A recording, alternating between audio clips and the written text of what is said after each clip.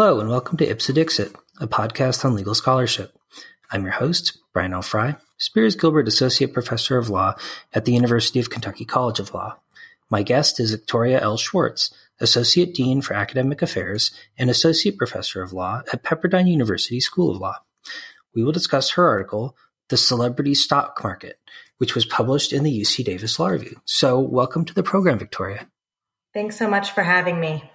Yeah, my pleasure. I really enjoyed reading your paper, which, although I've worked on similar issues, was not something I'd directly heard about before, and I found it really, really fascinating. But for listeners who might not be, so familiar with securities law or securitization of assets, maybe you could talk a little bit about kind of conceptually speaking, what is a celebrity stock market, or what might a celebrity stock market be?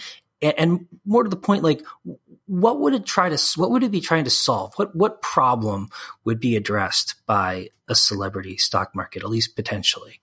Sure. So everyone's probably familiar with the more traditional stock markets.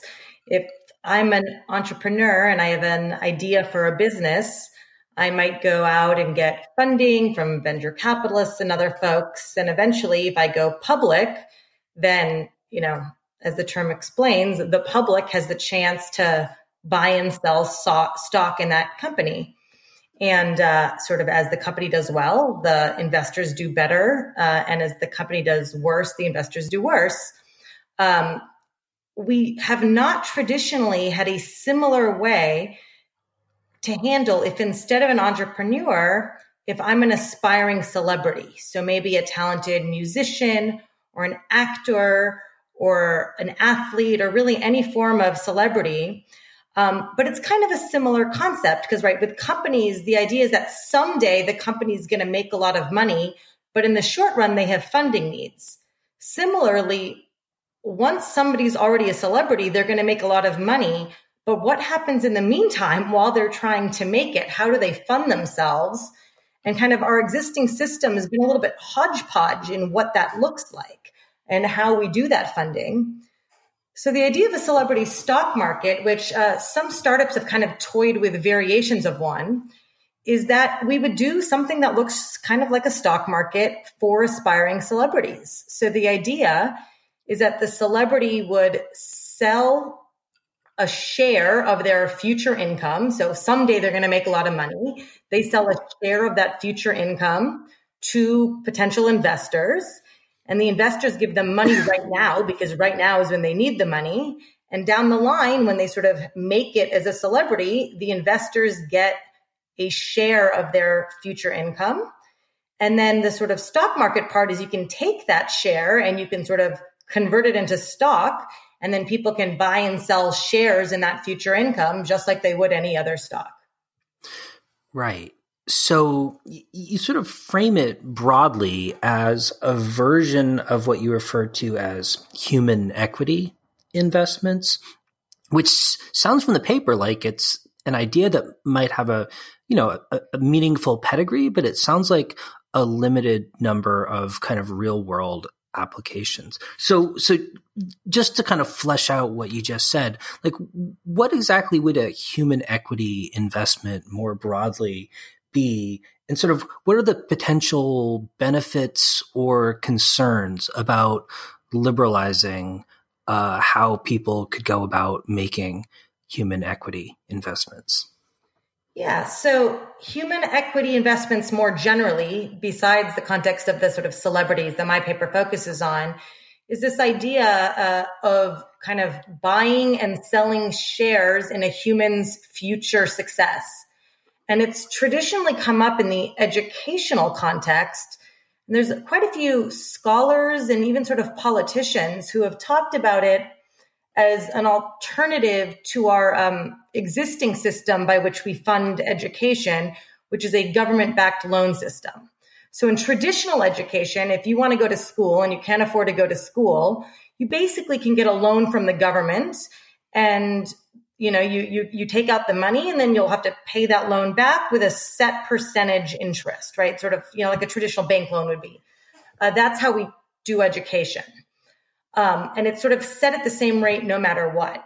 The idea of a human equity trading in the education context, similar to in the celebrity stock market context, is instead of it being a set loan with a set return of investment of a particular percentage, is that the investor gets more money if the human, who's the source of the human equity, sort of the person you're investing in, does better, right? So if you were to do this in the context of school, you invest in, say, the world you and I live in, an aspiring law student, right?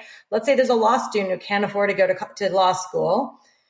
We might choose to sort of invest in them, thinking, someday they're going to go work at a law firm, be making a nice 6-figure salary. I'll take a 10%, a 5%, whatever percent share of that salary in the future. And in the meantime, I'll pay for their law school. And by doing, and sort of assuming they do as well as I am predicting that they're going to do at the front end, I'll do better than the, 3, 5, 7, whatever the set rate of return would be in a government loan. Right. So is part of the idea there maybe that it could spread risk around to some degree, in the sense, if I'm investing in my own human capital or human equity by going to law school and take on a loan for it, I have all the risk of my success or failure. But if other people can invest in it, then they can buy just a small amount of that risk, and they can spread it among a bunch of different law students, and thereby sort of even out some of the risk associated with the investment. Would that be one potential benefit of kind of shifting the structure around that way?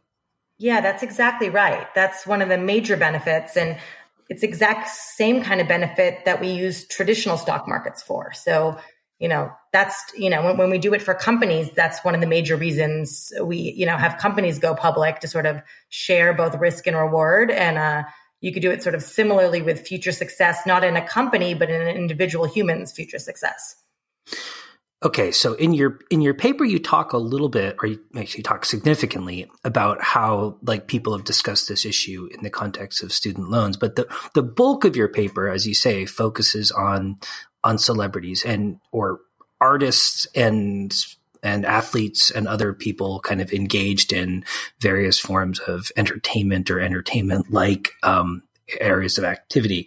And you talk about kind of historical and existing models for investing in human equity in that context. Could you talk a little bit about kind of how we try to solve this problem now, to the extent that we do, and what sort of the weaknesses or potential liabilities associated with our current efforts are? Yeah, absolutely. When I first started looking into some of these ideas regarding the celebrity stock market, I immediately noticed a bunch of potential problems. But I don't believe in evaluating proposals kind of on their face. I feel like you have to evaluate them in comparison to what the alternatives are. So while, as I'm sure we'll talk about later, there are a bunch of sort of potential issues with celebrity stock markets, the question is, are those issues worse than the other ways we could share risk and help people invest in sort of their future in these entertainment industries? And so as opposed to, as I mentioned, in the education space, where the baseline comparison is you have to compare human equity trading markets to government-backed guaranteed loans. That's sort of the relevant comparison. And in that context, it's not clear to me that human equity trading necessarily stacks up when that's the baseline. But in the celebrity space, we kind of have this weird hodgepodge of the ways that we currently, before a world in which we have celebrity stock markets, if you want to be an aspiring entertainer, we're a little bit all over the place for how we go about funding that. I mean, the reality, Pepperdine is located here in Los Angeles, right? And in Los Angeles, if you go out to dinner for a meal, odds are you're going to have a wait staff who's very talented in something other than being wait staff. Many of them are sort of, aspiring songwriters and actors and dancers and all sorts of other things. And kind of that's the existing system by which they're paying their bills until they make it. And so then this sort of argument or the question is, okay, rather than them doing that from a societal perspective, wouldn't we be better off if they were spending their time not waiting tables, but working on their music or their art of whatever form it is, if they had a financial way to do that? And so depending on the aspects of the entertainment industry, we've done it very differently. So in the athletic space, we have sort of a combo of things, right? We do a kind of hybrid educational model where for some sports, you sort of can go to college for a few years on a scholarship. You can't get paid under our NCAA system, but you at least can go to school maybe as a way to sort of get some training until you go pro. But in other sports, that's not the case. And there's a lot of sports sort of that, might be extremely expensive to fund along the way. And of course, even in the school context, I mean, you're still not getting paid. So, we hear these horrible stories of athletes, who, because of NCAA rules, can't afford to feed themselves on the days that they're not getting food from their sports teams. Similarly, the baseball example I talk about in the paper, many people spend a lot of time in the minor leagues in baseball, either instead of or even after doing college sports. And in the minor leagues, players make less than nothing. And they might spend many, many years sort of doing that, barely able to sort of provide for their families, et cetera. So sort of in that context, the question is, what if they could sell stock in their future share of their, success should they ever make it in the major leagues, and therefore spread out the risk, as you mentioned, right? So that, if they make it, their investors do well with them. But in the meantime, while they're languishing in the minor leagues, they can afford to pay the bills with sort of the investment money that comes in. So that's how it looks in the athletic arena. If you look at it in sort of some of the other arenas, we currently have a very agent-driven system. So it's very hard to get work in music or in film or in television unless you have an agent. And it's very difficult to get an agent if you haven't already made it. So we kind of have this gatekeeper function that these agencies have that have all sorts of, biases and other concerns implicit in them. And again, one idea behind the celebrity stock market is that it helps democratize that process away from the agents. So it struck me, and correct me if I'm wrong here, but it seemed like in the educational context, I mean, there's some risk associated with outcomes. In other words, we don't know which college students or which law students are going to be very successful, moderately successful, not so successful, but not nearly as high of a risk as there is when it comes to different kinds of celebrities. In other words, with celebrities, it's like some of them are super successful and some of them are totally unsuccessful, right? And in addition, it seems like in the educational context, we've got the government as kind of the intermediary spreading around a lot of that risk. I mean, the government's pretty good at that. Whereas in the celebrity context, it seems like it's all private investment. I mean, there's no government loans to become a rock star. Do those differences potentially make a kind of human equity market more attractive than they would in a educational context? Yes, absolutely. As I mentioned, I think you have to evaluate it in comparison to the alternative. And because in education we have these government-backed loans, that's a pretty solid alternative. If you want to get an education in our government-backed loan system, you basically can. Obviously with some serious caveats for what that looks like, but you basically can choose to get an education. Not so, right? If you want to be an aspiring athlete, entertainer, et cetera, if you have mouths to feed, you probably can't afford to work for 5 years in the minor leagues. You probably can't afford, if you have mouths to feed, to, give your dream of becoming a successful musician 5 years until you make it. You can't afford to do any of those things. And there's not something like a government-backed loan or really even a bank loan that's going to let you fund yourself, right? To sort of pay your day-to-day rent and bills and everything else. There's not really a good place for you to get funded. And it's hard to get your foot in the door. And the agents I mentioned, they kind of are sharing the risk in the sense that agents take you on in exchange typically for about a 10% share in what you're making. So they're already doing some of this work you mentioned and sort of trying to evaluate who's going to be successful because they get paid sort of on a percentage basis. But if we expand that to the public more generally, we'll sort of remove some of the problems that the agency model has.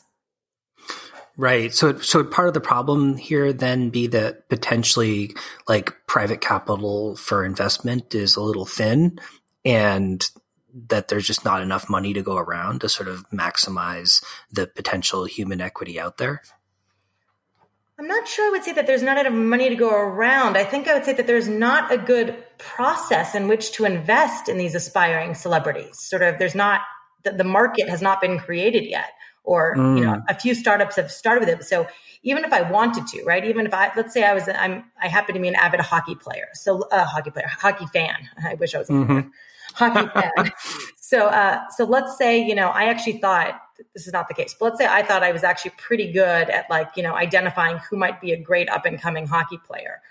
If I wanted to sort of invest in their future career so that if they make it, I get a, 5% share in their future NHL salary in exchange for however much money up front now, the only way for me to do that is by private contract, right? I could reach out to that person and give them the money pursuant to an individualized private contract, but that's super inefficient, right? Like the whole reason with companies we have stock markets sort of more generally is to sort of remove the transaction costs involved in doing that.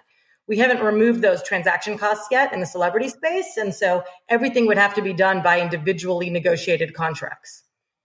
That makes sense. So it's in many respects more of a transactions cost problem than availability of capital problem in the sense that there might be money, there just isn't an effective way for people to deploy it into this market. I think that's right. Yeah. Okay. Well, so to the extent people have tried to operationalize some form of human equity investments, what have they done and how have it worked? I mean, you mentioned a few examples, like one famous one with David Bowie, and then some kind of tentative efforts to create ways to invest in people's future income streams. Maybe you could describe some of those and like sort of what people tried to do and sort of what was effective and what wasn't. Absolutely. So there's been a few startups in this space. Probably the most prominent one that was the most successful, at least for a time being, and the closest to what I'm describing was a company that was called Fantex. Fantex was basically a celebrity stock market in the athletic space. So they were dealing with athletes specifically, although while they were around, the CEO would talk quite a bit about expanding to other forms of entertainment.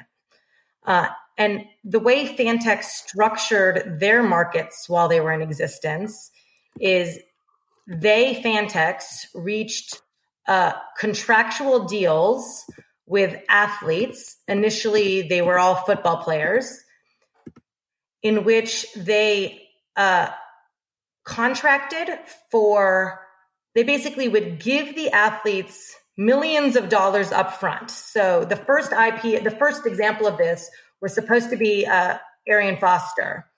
And the deal was supposed to be that Fantex would pay him $10 million up front. So he just gets $10 million. In exchange, Fantex would get a 20% share of all of his future income, including his salary, his endorsements, basically any money he made from any source for the rest of his life. So he gets $10 million now. They get a 20% share in everything forever. So he gets injured, so that deal never goes through. And instead, they go forward. The very first one was with Vernon Davis, who at the time was sort of playing for the San Francisco 49ers. And in that case, again, it's all a specific contract. So Fantex sort of entered into a contract with Vernon Davis. They paid him $4 million up front in exchange for a 10% share in all of his income from every source forever. So now we've got sort of step one of the process. He gets $4 million up front. They get a 10% share. The risk is shared because he's got $4 million in the bank right now, no matter what happens. And they have a 10% share in his upside, of his future endorsement deals and salary and everything else. And then Fantex is itself going to share the risk in the form of a stock market. So Fantex then opens up sort of in air quotes, quote unquote, stock in Vernon Davis. And they say, you can buy a share in Vernon Davis stock at sort of $10 a share. They sort of sell all of these shares, and then you can buy and sell these shares on their sort of pseudo market. And of course, you're not really buying a share in Vernon Davis. You're buying a share in Fantex's contractually agreed upon share in his future income. And then that could be bought and sold and sort of just like any other stock would. And after that sort of IPO with Vernon Davis, Fantex signed contracts with at least 20 more athletes and had at least 6 IPOs that were worth over $64 million. So wow. they were really doing this for a while, and at some point they folded, but they really did try this. And the suspicion is that they folded because they were relying on a commission-based business model. That's how they were making money. But there are potentially other models that might work better. But maybe you could describe the difference between them. What does it mean to say they were working on a commission-based model, and what other approaches might they have taken? I mean, they could take, they could just get a share. They could, commission-based is, they would get a commission for each of this, sort of the way, probably listeners who buy and sell stocks might have a broker who gets a commission every time sort of a trade is made. So that was the model they were making. And just like sort of in other investments, they could take a share off the top. They could say, they get X percent and only part of it goes into the IPO. There's various ways you could structure it. The particular way they structured it seems to have not worked. They weren't making enough money off those commissions. Right. And the other example you give in the paper is the Bowie bonds example, which did, at least in my understanding, existed for a while. Yeah. So the Bowie bonds isn't actually a pure example of a celebrity stock market.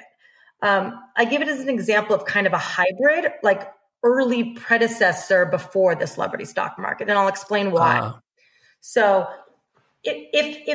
so I'll tell you what it is and then I'll explain the difference. So David Bowie, late in his career, experimented with a method in which he was exchanging future royalty income for dollars now. So he was already a very famous artist. He already had his sort of, 25 albums and sort of, he'd already created all of his music. But a lot of the money he was going to get on that music was in the form of future royalties. So he traded kind of a share in his future royalty income, his copyright interest in those existing work, in exchange for like $55 million up front. So there's a lot of similarities between this and a celebrity stock market, but the difference is he was cashing out on a share of future royalties for works that already existed. I think the idea of the celebrity stock market would be somebody doing that. It would be David Bowie entering into that deal before he made his 25 albums in order to help him fund the creation of those albums. So kind of earlier on to sort of say, how can he afford to take the time to make those 25 albums while somebody bets that he's going to someday become David Bowie and give him money, up front in exchange for a share in that future IP that has not yet been created. Right. Right. So in both examples, it seems like, obviously in Bowie's case, he was already very famous and there was, a lot of information out there about what his future revenue stream was going to look like. And I'm not a sports person, but it sounds like the athletes you were talking about were, young athletes, but with a high probability, at least among athletes, of future success, right? That people were willing to invest a lot of money in them because there was a reasonable, likelihood that they would have significant financial success in the relatively near term. It seems like, it seems like part of your proposal is kind of aiming at least potentially to dig deeper than that to people who have less clear likelihood of success, like where the information costs associated with determining what'll be a good investment and a not good investment might be considerably higher. Sort of, to what extent do you think it's possible for a market to do that? Would it need to just be a whole lot broader and include a whole lot more people so that you could spread the risk even more broadly? Or would there need to be like some ways of like generating more information? I mean, like, would you have like a prospectus requirement for a celebrity who wanted to come onto a market to sort of disclose their future plans so that people could evaluate whether or not it was a viable project? Or sort of have you thought about like how deep you could go into that pool of potential celebrities as a practical matter? Yeah, I think that's exactly right. I mean, Fantex sort of started with low-hanging fruit, exactly as you say, sort of folks who were already in the NFL but early in their career. If this concept of mine were to really be actualized, you're exactly right that I would anticipate it would go backwards, right? It would identify people much earlier in their careers in order to, and then again, as always, higher risk, higher reward, right?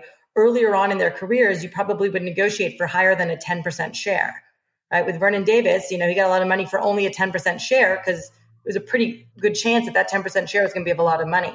You might need to take a higher share of someone for whom there is more risk. And like with all stocks, right? Typically, it's not a winning strategy to just purchase a single stock and have that be your future.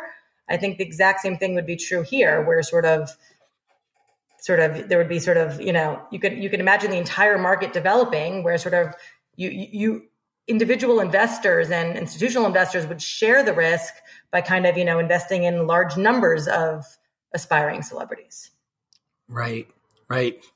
So I guess part of me wonders if, like, in a sense, the ability to invest in, say, a music business company or a sports industry company of one kind or another isn't, like, kind of in some sense a proxy for what you're talking about. And I wonder whether, like, I guess it seems to me like the idea is that maybe like cutting out the middleman a little bit might potentially be more efficient than relying on these private intermediaries. Is that a rough approximation of the idea?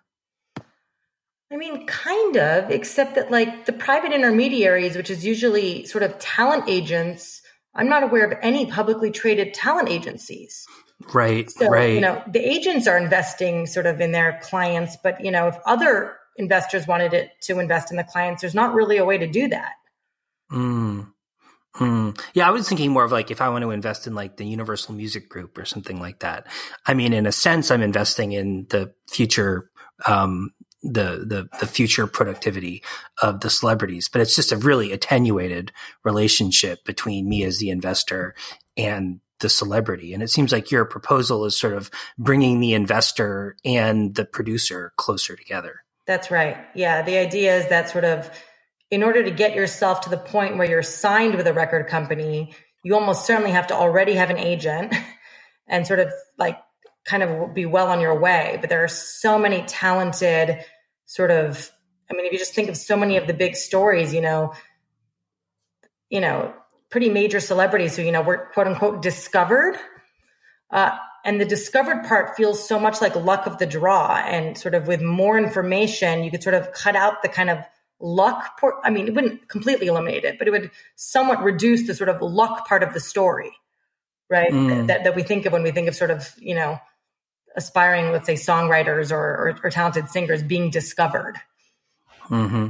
Mm-hmm. So are there any like potential concerns associated with this kind of like securitization of celebrity, as it were? Like what kind of problems might it pose, both practical and maybe, normative as well? Are there objections people might have on sort of moral or ethical grounds to this kind of creating this kind of market? Absolutely. And these are concerns that I very much share, even though I ultimately in the paper, I lay out the case for allowing celebrity stock markets. I do so basically by saying it's not clear to me that it's worse than the status quo. but that's not to say that there aren't problems with it. One of the biggest ones in the paper, I call it the ick factor. There's something a little bit troubling about the idea of treating humans like corporations that can be bought and sold. And that probably goes back quite a bit to sort of the history of slavery in this country. And that's probably what triggers some of that ick factor. And even though this isn't slavery and does not raise sort of 13th Amendment and other concerns sort of as a legal matter, it still creates some problems where we sort of potentially feel uncomfortable with it. What I ultimately conclude, though, is it's not clear to me that that ick factor isn't also present in a lot of the other ways we treat aspiring celebrities, right? Like the NCAA system arguably has that same ick factor where kind of there's this NCAA making a ton of money off of sort of college athletes, many of whom are minorities and don't see any of that money. So I kind of feel like even though that ick factor is a big concern, at least under a celebrity stock market system, the athlete or celebrity would actually get the money up front as opposed to some of the other ways that we do it. So that's sort of on the normative side. On the legal side, there's all sorts of concerns. There's sort of questions about how would it work? You know, would we allow juniors to enter into these contracts? A lot of times in some sports and other celebrity, if you think about a lot of the most famous musicians, you know, like a Taylor Swift of this world, they get really good when they're teenagers. How do we feel about teenagers signing away their future income forever? Do we want those contracts to be enforceable? Those are really hard questions that we have all the time in contract law, you know, how to deal with sort of minors. And that's a problem here too. But again, it's the same kind of problem, not a different kind of problem that you would have with sort of a teenager signing with a talent agent who's going to get a 10% share. So there's lots of problems here. They're just not obviously worse to me than the problems we have with the existing models. Yeah, you do mention disclosure questions or kind of privacy questions as well. Sort of how troubling do you think those are? And is it enough that people could opt out of participating in a stock market of this kind and thereby not be expected to disclose? Is that kind of like voluntariness element sufficient to sort of mitigate those concerns? Yeah, I'm glad you brought that up. I actually consider myself primarily a privacy scholar. And most of my earlier work was in the context of sort of the privacy of corporate executives and under what circumstances should corporate executives be allowed to keep sort of their private information private. And so this work kind of builds off of that in a different space. And what I point out in the paper is that, so we as a society have pretty much come to terms with the fact that celebrities, once they've made it as celebrities, have mostly given up their privacy rights. Whether it's, you know, the public figure doctrine, or there's all sorts of areas in the law in which we kind of say, you know, if you're a celebrity, too bad. You don't get to really be a private person anymore for the most part. But what's a little troubling about the celebrity stock markets is we were just talking about a little bit earlier, if we're going to expand these markets to sort of, you know, a broad pool much earlier, right? You know, aspiring athletes long before they make it, aspiring singers and actors long before they make it. For the market to work, as we talked about, you need good information, right? People need to sort of disclose information about themselves, about their future plans, about sort of all sorts of stuff that you would want to know in order to be an informed investor. And all of that stuff is a pretty major invasion of privacy for folks who are not yet celebrities, and many of whom will never become celebrities. And so that's a trade-off, and a troubling trade-off. Ultimately, I think I would have a problem if the only way we funded celebrities was through these markets, such that no one who cared about privacy could follow these paths. But I'm less troubled by the idea of celebrity stock markets as an option for funding alongside the other options that we already have, so that you can opt out, as you put it.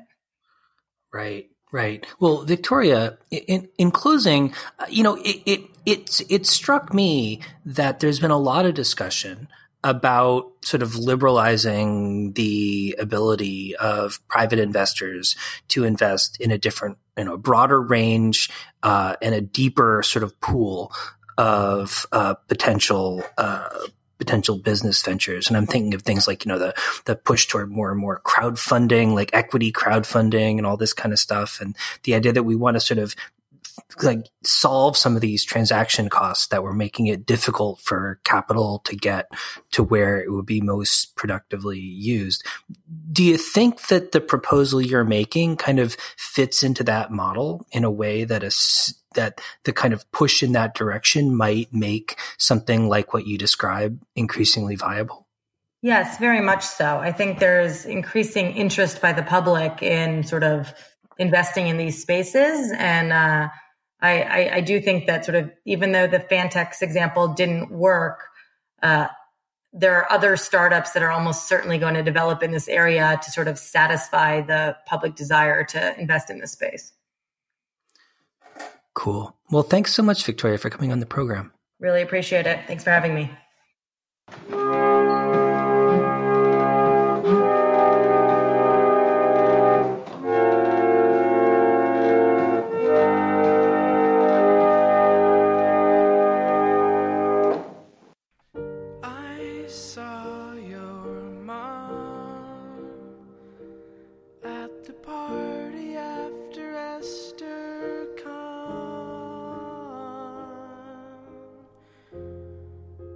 She was just sort of standing around.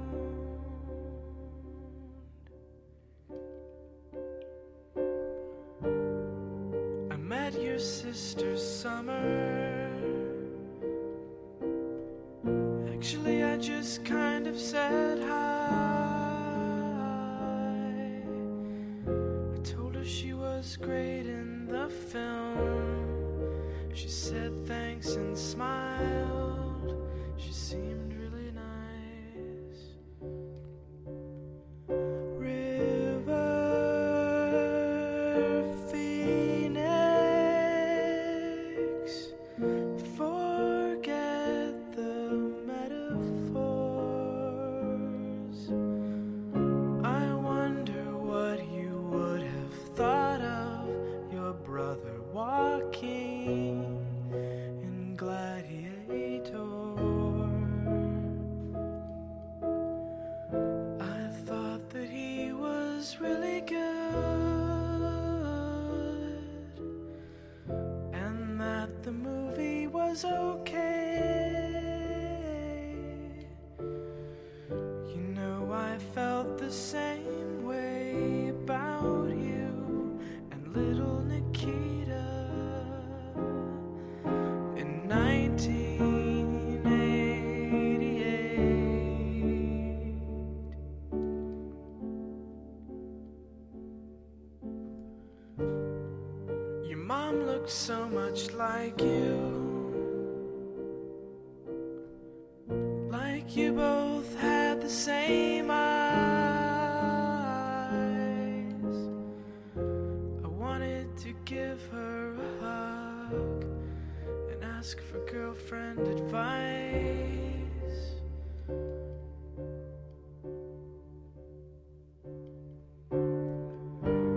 Michael Stipe was at the party, and so was Gus Van Sant. Someone said that Summer was dating Casey Affleck. I said at least she's not with Ben.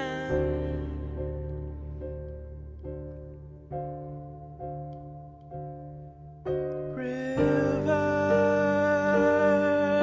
Phoenix, if you were still alive, would you hang out with them? Casey, Matt Damon, Gwyneth and Ben. Would you still be with Samantha Mathis, like Johnny Depp with kids and wife? Would you always be super famous?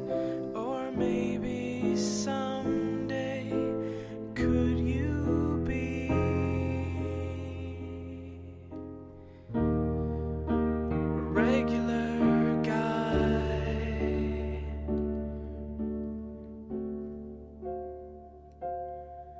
River Phoenix, I used to like drugs too. In fact, I kind of still do, but I couldn't afford the ones that you used. The fan site talks like you are an angel, at times even like you are Jesus. Why don't you come on down and see us? Show us that